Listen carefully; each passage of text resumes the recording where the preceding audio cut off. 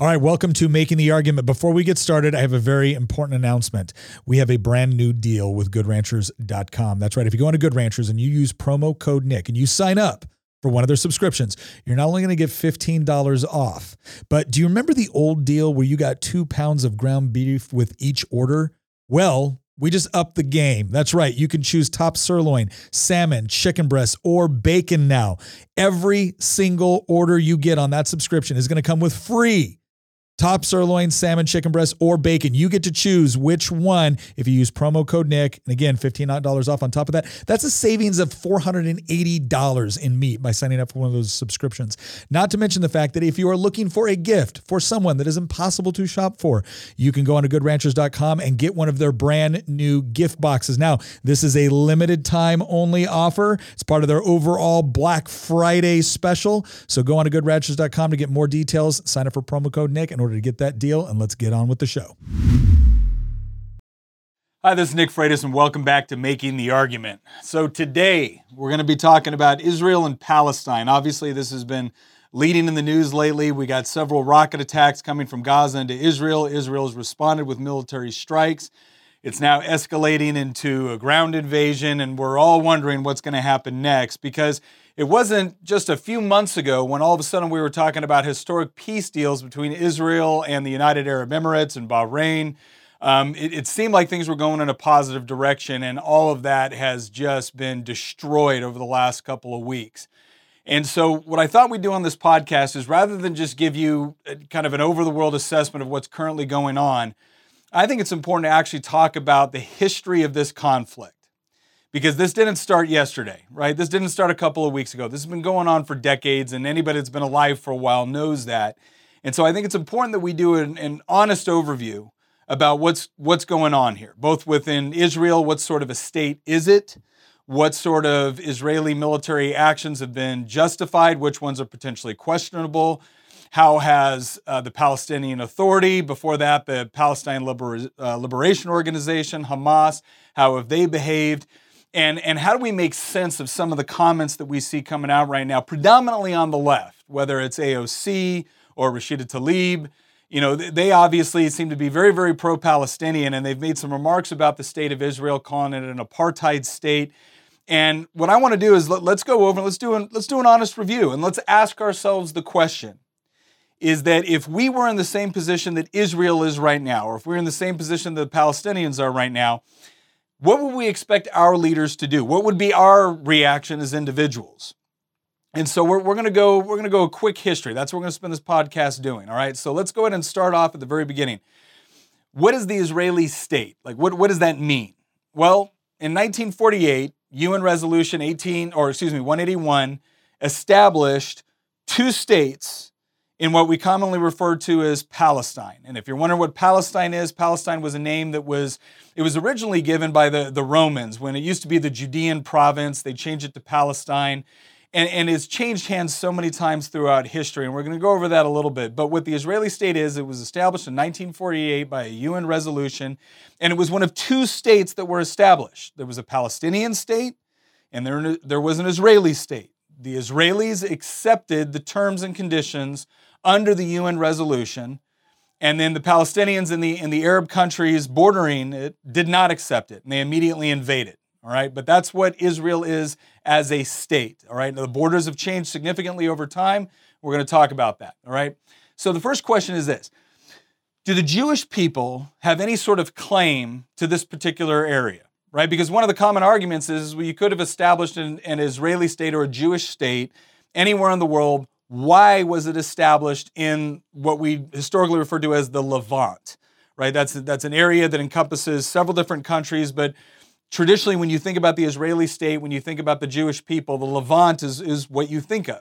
Now, over time, that area has been the home for, going all the way back into antiquity, the Canaanites, right? And then over time, when the Jews left Egypt, right, they came in and there was a series of conquests over there, and that's where you see the biblical rendition of the original kingdom of Israel. Right? And then it split into 2 kingdoms. You had Judea, you had Israel.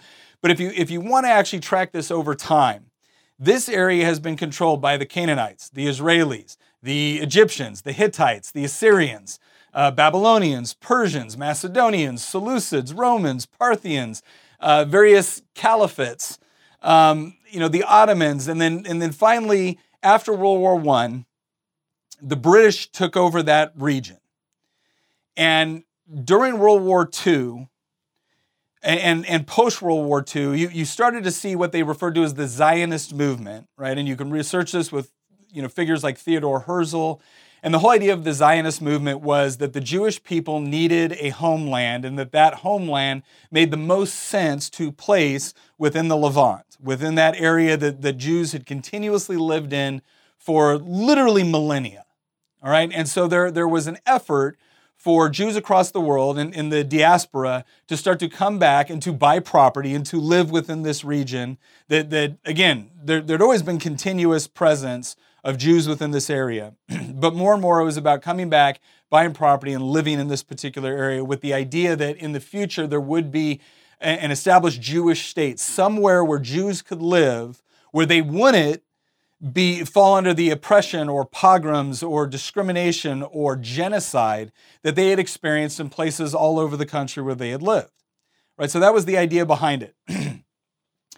And again, the UN resolution established the Jewish state. Well, immediately, before the ink was even dry on the paper, Palestinians, Jordanians, and other Arab countries surrounding that, generally, Syrians, Egyptians, etc., invaded on behalf of the Palestinians in order to crush the Jewish state.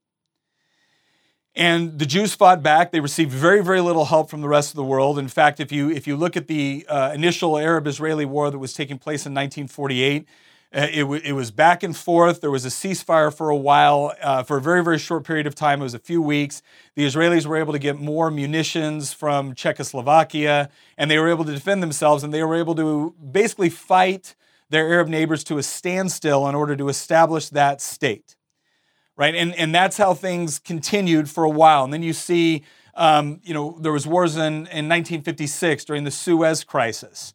And then you have the Six-Day War in 1967, which was one of the most famous. This was a place where Egypt had been threatening Israel, and all of the Arab neighbors at that point had essentially made it a mandate that they were going to destroy the Jewish state. They were going to destroy the state of Israel. And 1967 was one of the first major tests of that after the war in 1948. And what you saw was this amazing Israeli airstrike that took place that essentially grounded the Egyptian Air Force.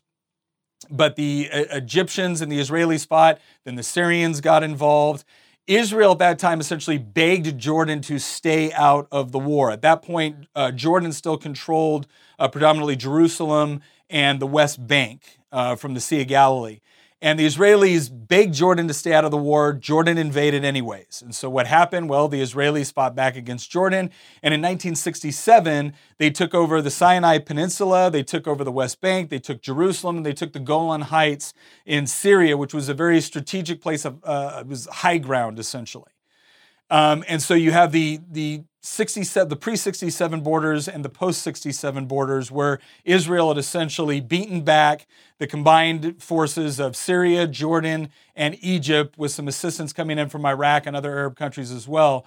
And you had the new borders as a result. Well, after 67, you had the war in 1973, referred to as the Yom Kippur War. That's where Egypt launched a surprise attack during the Israeli High Holy Day, the Jewish High Holy Day or High Holy Holiday of Yom Kippur.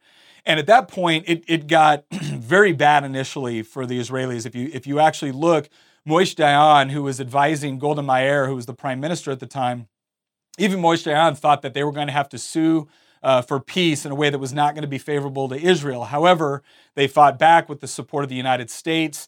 And you hear a lot of talk about how, well, the Israelis won because they held this U.S. aid. Well, the U.S. aid certainly helped, but it's important to remember that the Soviet Union was the one that was largely responsible for stocking the militaries of Syria and Egypt at that time. And in fact, if you look at the Egyptian strategy, it was all based on using an anti-tank weapon that the Soviets had provided, along with Soviet-provided anti-aircraft. And so the opening the opening week or so of the Battle of the Yom Kippur War was going really, really poorly for the Israelis, which is, again, is an incredibly small country. In order for them to go to war, they essentially have to shut down their economy in order to mobilize their military, because a large portion of their military are citizen soldiers, right? They're guards, they're reservists. But they called that up. They were able to fight back the Syrians on the Golan Heights. They were able to fight back the Egyptians for a small portion. The Israeli military actually crossed the Suez into Egypt. They crossed the Red Sea into Egypt. In fact, they held ground there for a bit, and then the UN came in and brokered a ceasefire after the 1973 Yom Kippur War. But again, that wasn't the end of it. Now, let me go back a little bit. You did actually have a peace treaty that was eventually signed by the Egyptians and the Israelis, and part of that peace deal was giving back the Sinai Peninsula to Egypt, and Egypt, as part of that deal, had to formally recognize Israel as a sovereign independent state, which was pretty significant. It actually resulted in the prime minister of Egypt being assassinated by elements connected to the Muslim Brotherhood within Egypt, because they were so furious at the idea that an Arab country would recognize Israel's right to exist. You also had following wars. 1982 is the war in Lebanon. That was a result of elements within the Palestinian Liberation Organization, which was a terrorist group run by Yasser Arafat. They were, launching terrorist attacks into Israel. It got so bad that Israel, working in conjunction with Lebanese Christians, fought and eventually invaded in order to root out the different terrorist bases that were in southern Lebanon. Then you move into 1987 through 2003. We had the first Intifada. This was essentially an insurgent uprising within Israel. You had a rash of terrorist attacks, suicide bombings, rocket attacks, etc. Then you move into 2002, 2005. You had the Al-Aqsa Intifada. These all caused massive damage within Israel, and it was all terrorist attacks launched, sometimes from Gaza, sometimes from other areas. You have the 2006 Lebanon War, and then 2008, 2009, you had the Gaza War, and there's been other conflicts since then. But the one area in Gaza that I want to focus on that I find really interesting here is that there's always been this argument coming from Arab countries and from those that support the Palestinians, is that this idea that the Israeli military is essentially occupiers, that any land that they took after the 1967 Six-Day War, that they're occupying that region. And you can make a legal argument for this, but the question is, and as we look at international law, and you can even refer to Alan Dershowitz for this, who's a Harvard law professor, and he's on the left, but he even makes the argument that if you want to argue against the settlements in Gaza or the settlements in the West Bank, you might be able to do that, but you can't argue against the occupation because you don't have formal peace treaties with some of the countries that actually invaded and have been threatening attacks against Israel and launching attacks against Israel, whether it's Syria or whether it's elements of Hamas. And one of the things that's interesting is that Israel, in an attempt to sue for peace, actually got rid of all of its settlements within the Gaza Strip. They completely removed themselves from the Gaza Strip, and you had the Palestinian Authority take over within the Gaza Strip. So here's the question. If the argument that if Israel would remove its settlements would actually lead to peace, well, did it lead to peace in Gaza where they removed their settlements? No. Gaza launched and continues to launch to this day hundreds of rocket attacks into Israel. So giving up ground, giving up land for peace did not actually secure peace for Israel. All right, so that's kind of an important overview of the Israeli state since 1948 to the present. Now, a lot of times the Israeli military, the Israeli government is criticized for targeting civilians. And so the question we have to ask here is not whether or not civilians get harmed within wars or conflicts. We know that they do. The question is does the Israeli government deliberately target civilians?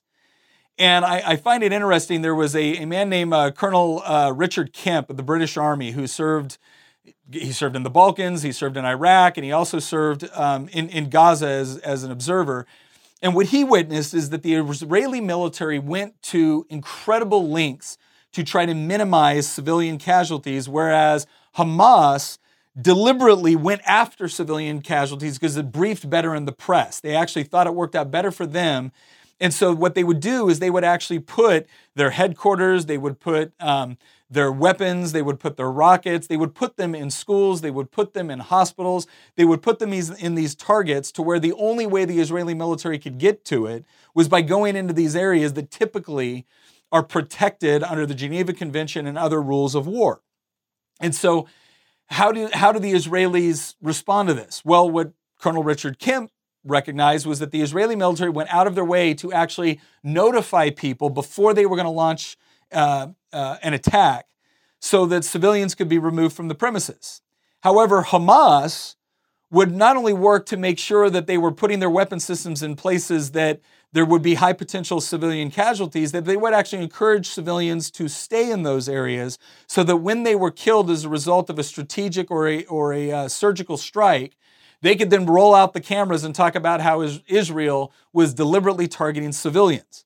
Okay, so again, it's important to distinguish between a military engagement for which civilians are harmed despite the fact that you've done everything that you possibly can to try to ensure that they will not be harmed as a result of your actions, versus Hamas, which deliberately targets civilians in Israel in order to invoke terror, and then deliberately puts their own civilians in harm's way. I want you to think about it from this perspective.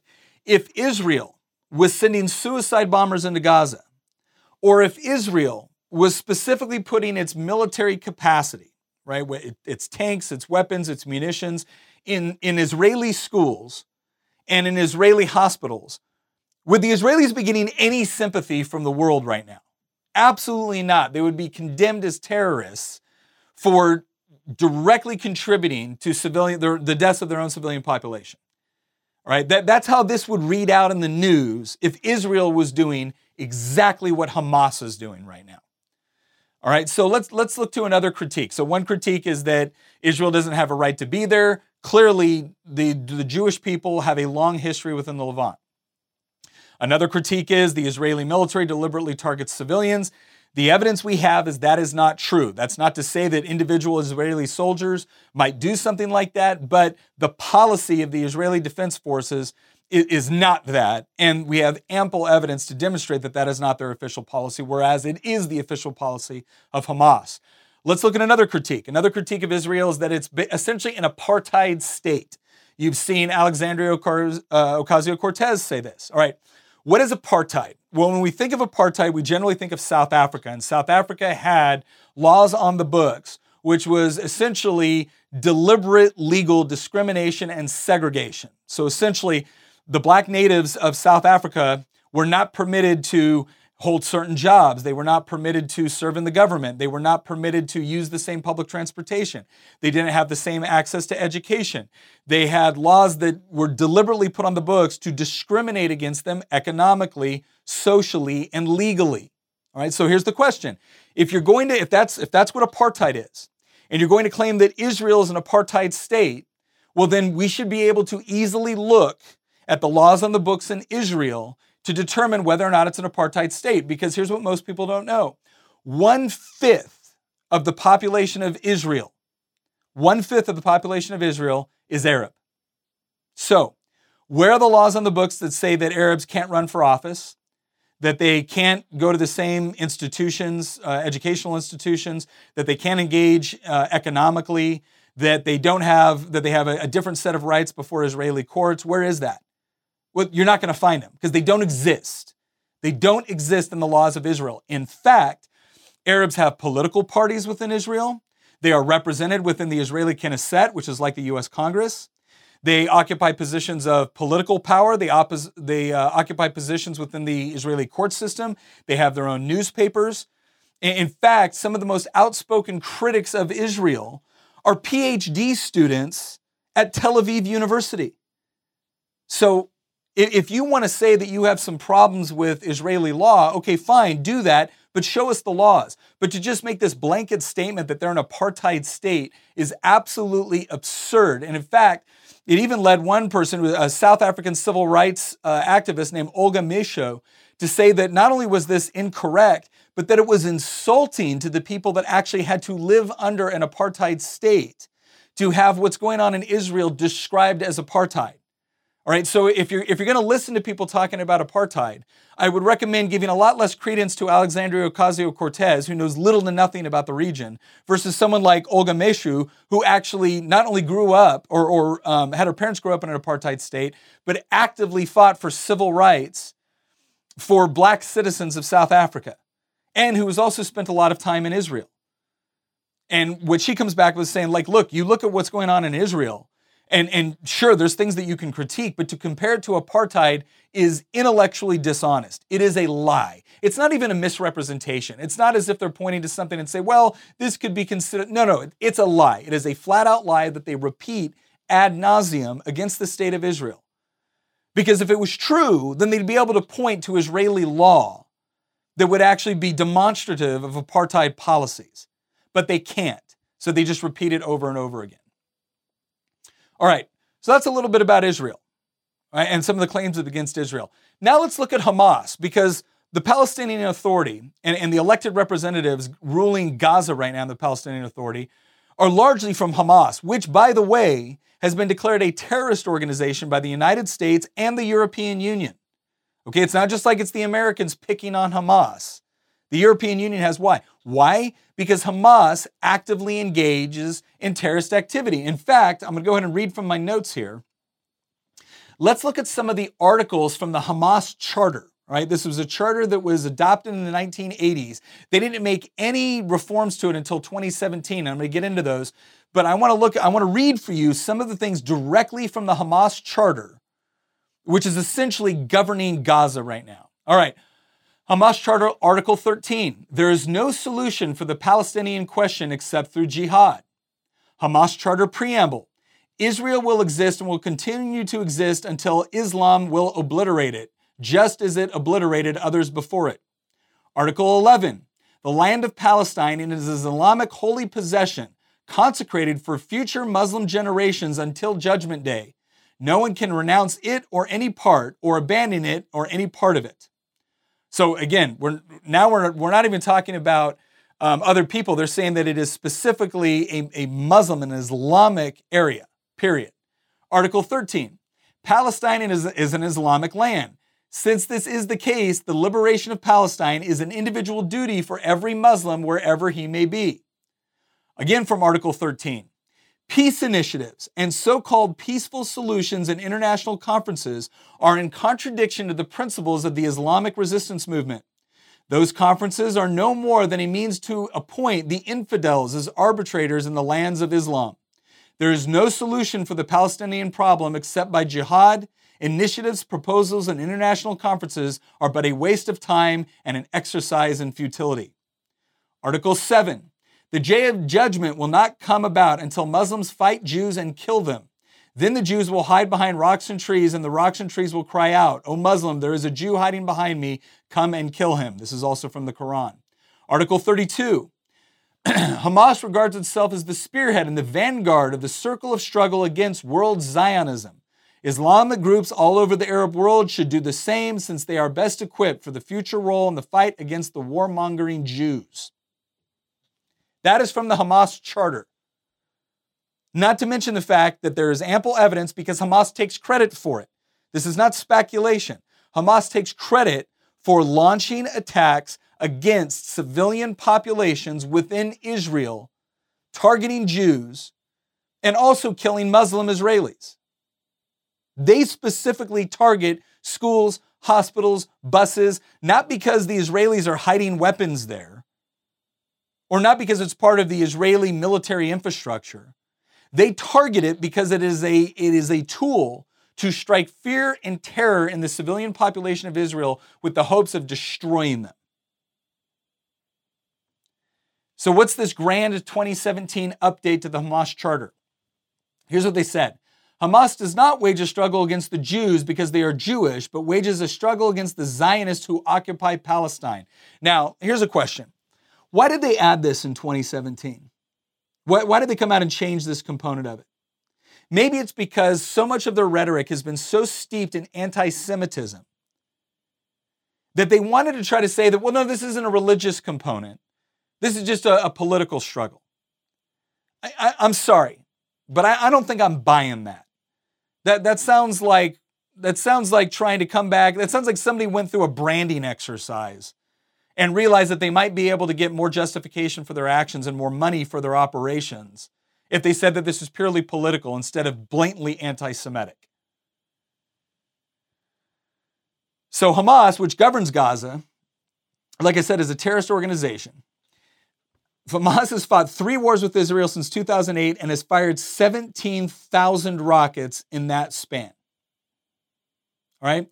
And polling in Gaza suggests that Marwan Barghouti, founder of the Militant Al-Aqsa Martyrs Brigade and convicted murderer of 26 people, convicted murderer, would win the next Palestinian election if selected as the candidate for Fatah, which is Abbas's party.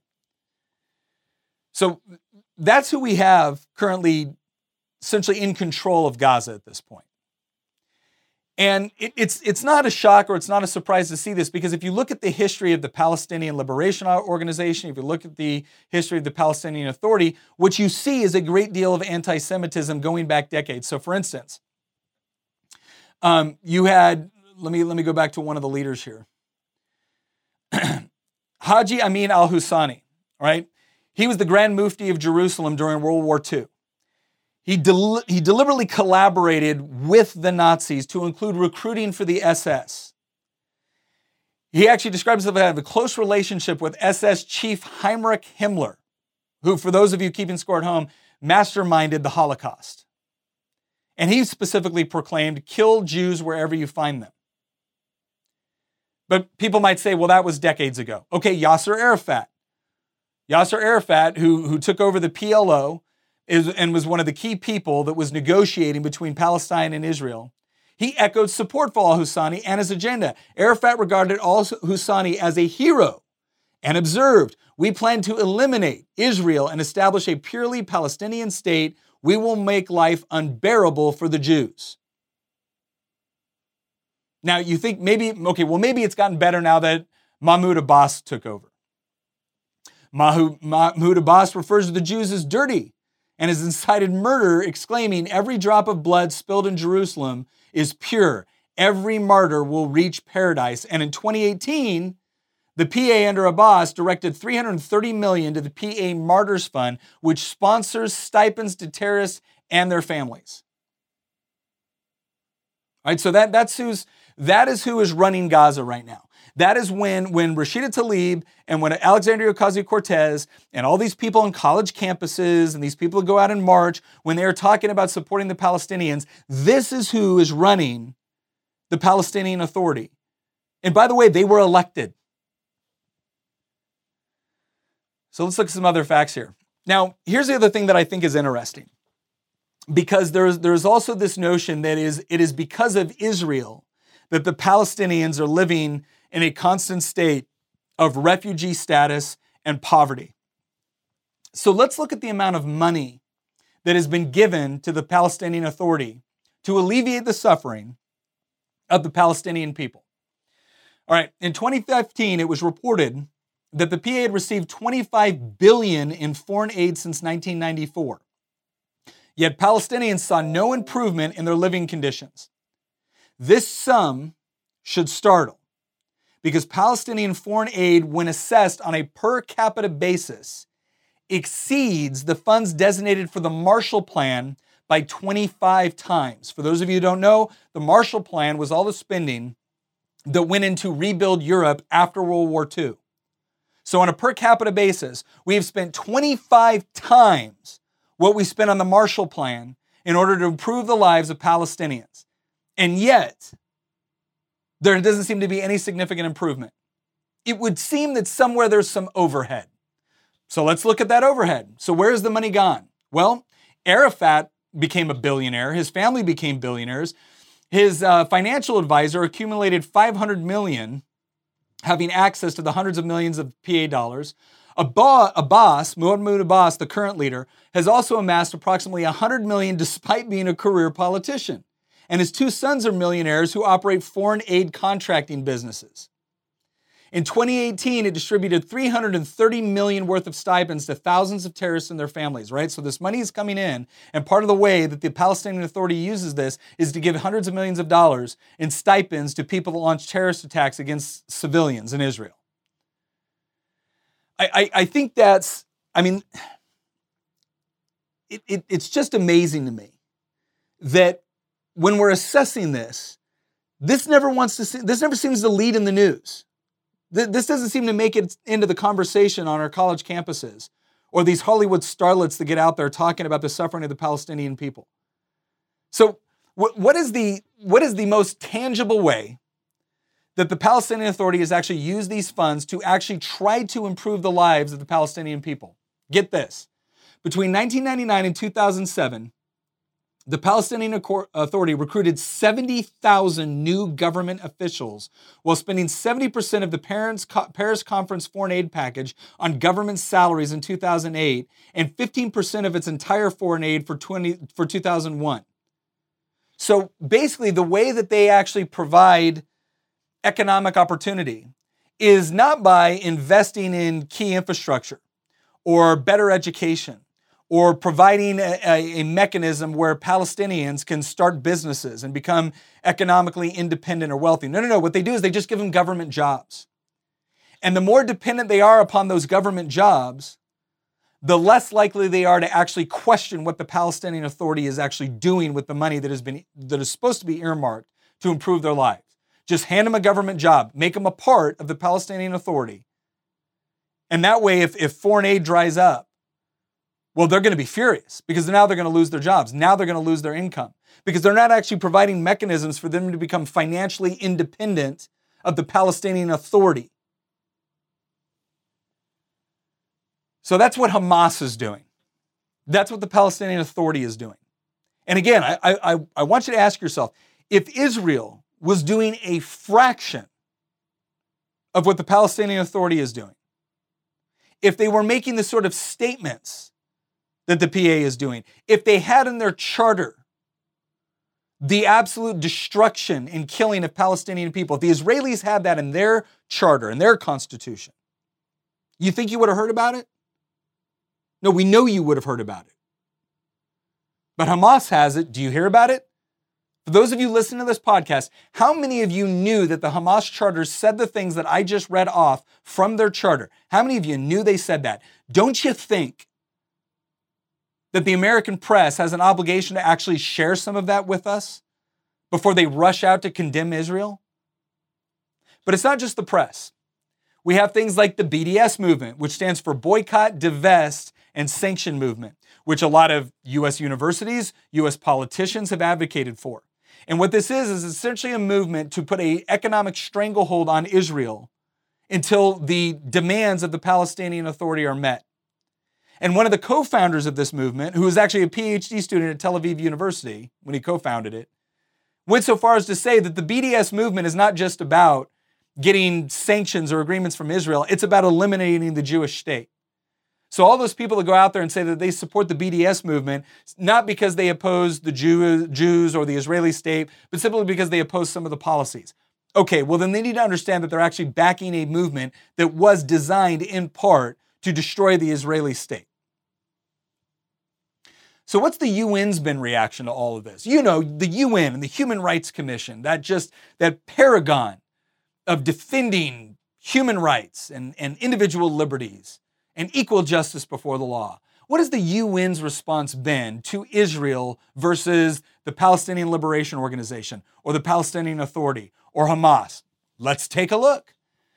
According to Nikki Haley, when she was the ambassador, the U.S. ambassador to the United Nations, the General Assembly had passed over 700 resolutions condemning Israel. How many resolutions do you think the UN passed condemning Hamas? Keeping in mind, Hamas is a recognized terrorist group by the United States, Great Britain, the European Union, has launched over 17,000 rocket attacks into Israel, has deliberately targeted and massacred Israeli civilians. How many UN condemnations? So 700 for Israel. How many for Hamas? Would you say 100? Right? 1/7 Would you say 100? You'd be wrong. How about 50? Maybe there's been 50. Nope, hasn't been 50. How about 10? Right? Has there been 10 condemning Hamas? No, the answer is 0. 0. The so-called Human Rights Commission, as late as 2020, had a total of 23 resolutions condemning countries by name. All right, and here was the breakdown. North Korea, 1. So North Korea, the country that literally starves and butchers its own people, got 1 resolution condemning. Iran got 1, one of the largest state sponsors of terrorism in the world. The Autonomous Republic of Crimea got 2. Myanmar got 1. And the Syrian Arab Republic got 1. There wasn't a single one condemning China, Venezuela, Saudi Arabia, Cuba, Turkey, Pakistan, Vietnam, or Algeria, despite the massive human rights violations in any of those countries. Right? So out of the 23, there were 6 resolutions. The remaining 17 were directed at Israel. It would seem that somewhere somebody is tipping the scales at the UN. So here's the question. Assuming that the American media and all these Hollywood starlets and left-wing politicians like AOC, assuming that they actually want peace, okay, well, what do they suggest? Well, the primary suggestion has been trading land for peace. Now, there's been one time where this has worked, and that was the peace accord between Egypt and Israel, where Israel gave back the Sinai Peninsula in exchange for Egypt recognizing Israel's right to exist. Doesn't mean that everything has been puppy dogs and lollipops between those two countries, but that is one case that you can point to where there was some discernible peace that was achieved between peace and Egypt as a result of that land deal. But since 2000, Israel has proposed or accepted 4 land for peace proposals that would have created an independent Palestinian state, and the Palestinian Authority has refused all proposals, despite one of those proposals being so generous that it included all of Gaza, East Jerusalem, and 97% of Judea and Samaria. So Israel was essentially saying, we're going to give you almost every single thing that you want. And all we're asking for in return is don't launch rockets at us. Don't kill our kids on their way to school. Acknowledge our right to exist. And the Palestinian Authority said no. So if that's what the UN wants, if that's what AOC wants, well then I got news for you. Rather than doing these quirky little Facebook memes against Israel, or rather than having the UN write yet another resolution condemning Israel, how about you go back to the Palestinian Authority and say, you know what, this actually looks like a pretty reasonable deal. This looks like a pretty reasonable deal. Do you think maybe you could accept that? Or at least, while you're considering it, would you mind not killing innocent civilians, both Jewish and Muslim, within Israel? Would you mind doing that? That seems like it would be fairly reasonable, but that's not what they're doing. And so this really begs the question, because Black Lives Matter just came out with a statement of solidarity with the Palestinian people, making some of the same claims that we've already debunked about apartheid, about occupier states, about colonialism, et cetera, et cetera. And so you have to ask yourself, if you reverse the names, if you said that Israel is the one doing this to Palestine, and you listed off the terrorist attacks, and you listed off Israel absolutely refusing to come to the table for any sort of peace deal, if you listed off the rampant corruption within the Israeli government, where Israel was taking massive amounts of foreign aid and all their politicians were getting rich while their people were suffering, if that was the case, all of us would be universally condemning that. But for some reason, when the Palestinian Authority does it, when Hamas does it, they get handled with kid gloves, or they get handled and treated as if they're the victims. Now, am I saying that I support every decision of Israel? Absolutely not. There are any number of things, there are any number of laws or positions that Israel takes that I would either disagree with or potentially disagree with. Am I saying that I think that Palestinians don't have an argument when they say they want their own state. I'm not saying that either. I would be fine with a Palestinian state, provided that it included peace for Israel. But when you have an organization that is so dedicated to where they've written it down in their charter that they want to destroy their neighbor, do I think it's reasonable to expect for the neighbor to just sit there and be rocketed and killed and have their civilians murdered and not be allowed to strike back? No, I don't think that's reasonable. I don't think it's reasonable, and I don't think any reasonable person would think that's reasonable. So what is motivating this? Now, some people will rush to its anti-Semitism. Now, if you're talking about Hamas, I totally agree. I think Hamas is a blatantly anti-Semitic organization, and I think that we have decades of proof to demonstrate that reality. Do I think AOC is anti-Semitic? I don't know. I will be happy to take her at her word that she is not. Do I think Rashida Tlaib is anti-Semitic? Yes, I do. Do I think Ilhan Omar is anti-Semitic? Yes, I do. But let's go to AOC for a second. Let's assume that she's not anti-Semitic, and for her this is purely political. My question would be why is there this obsession for ignoring everything Hamas does and treating anything Israel does as if it's apartheid? And I wonder, I'm not accusing, but I wonder if some of this goes back into critical theory and Marxism. And again, we've discussed this before in critical theory, where it's this constant conversation of oppressor versus oppressed. With Marxism, it was more economically, it was classes. With critical race theory, it's race, right? But it's this idea of bifurcating everybody or putting everybody into categories based off of you're an oppressor, you're oppressed.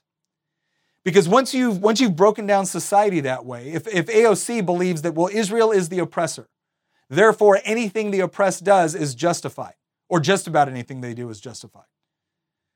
I think that is a possible explanation for why you see this extreme left-wing coddling of organizations like Hamas and the Palestinian Authority, while at the same time the absolute, I think, unhinged condemnation of everything about Israel.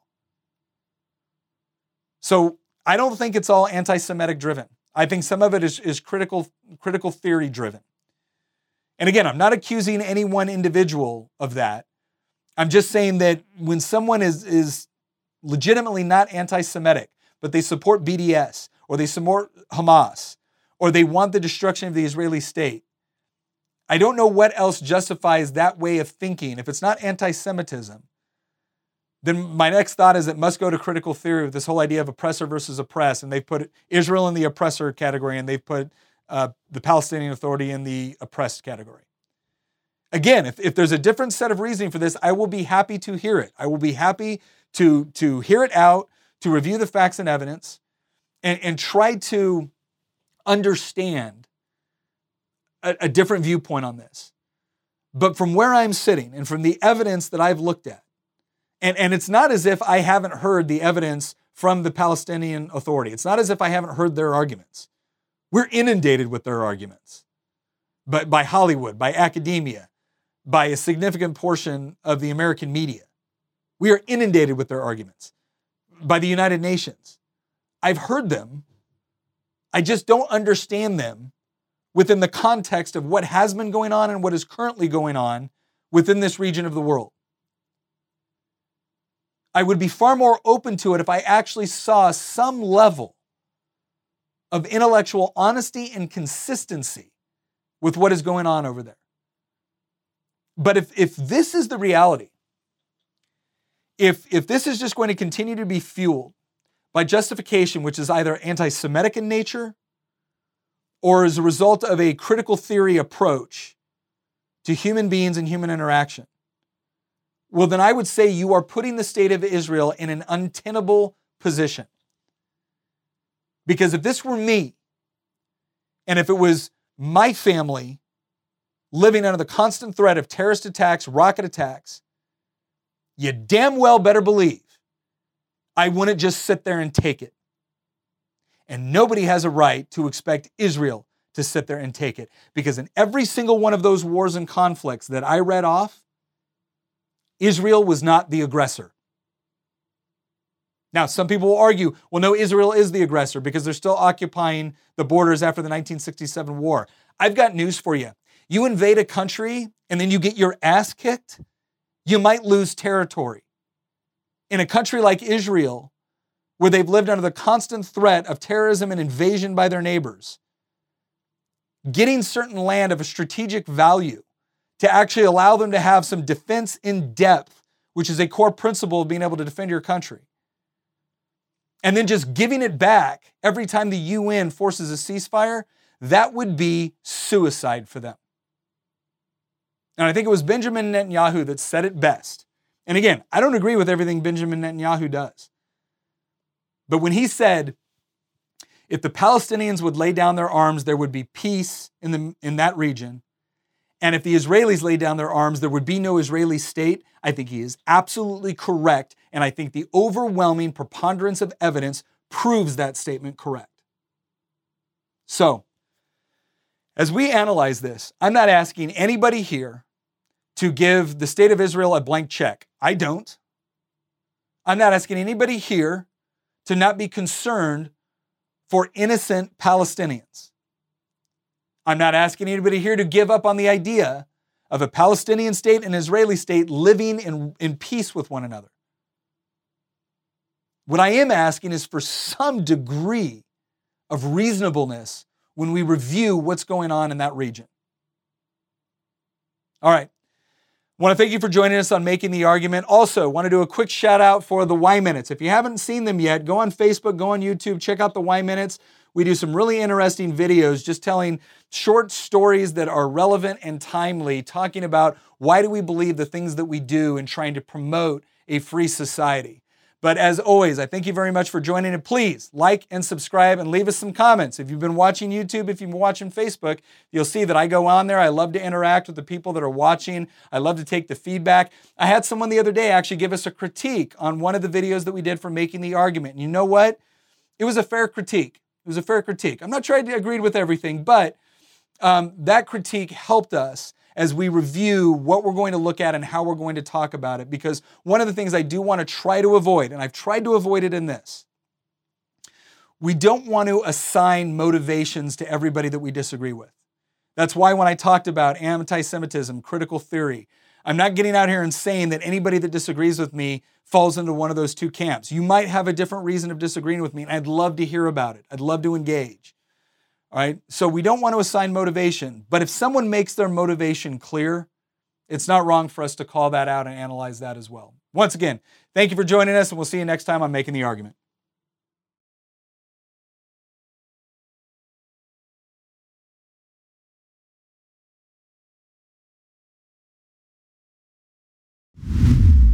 Once again, thank you very much for listening. If you want to support the show, again, one of the best ways you can do it is by heading over to goodranchers.com with promo code Nick. You're going to get $15 off. You sign up for one of those subscriptions and you're going to get up to $480 of free meat with that subscription. You get to pick top sirloin, salmon, chicken breast, bacon. It is all up to you. Plus, if you're looking for gifts to get for the people that are impossible to shop for, goodranchers.com also has gift boxes. You need to act quick. This is part of their overall Black Friday special. So head on over to goodranchers.com, use promo code Nick, and once again, thank you for listening.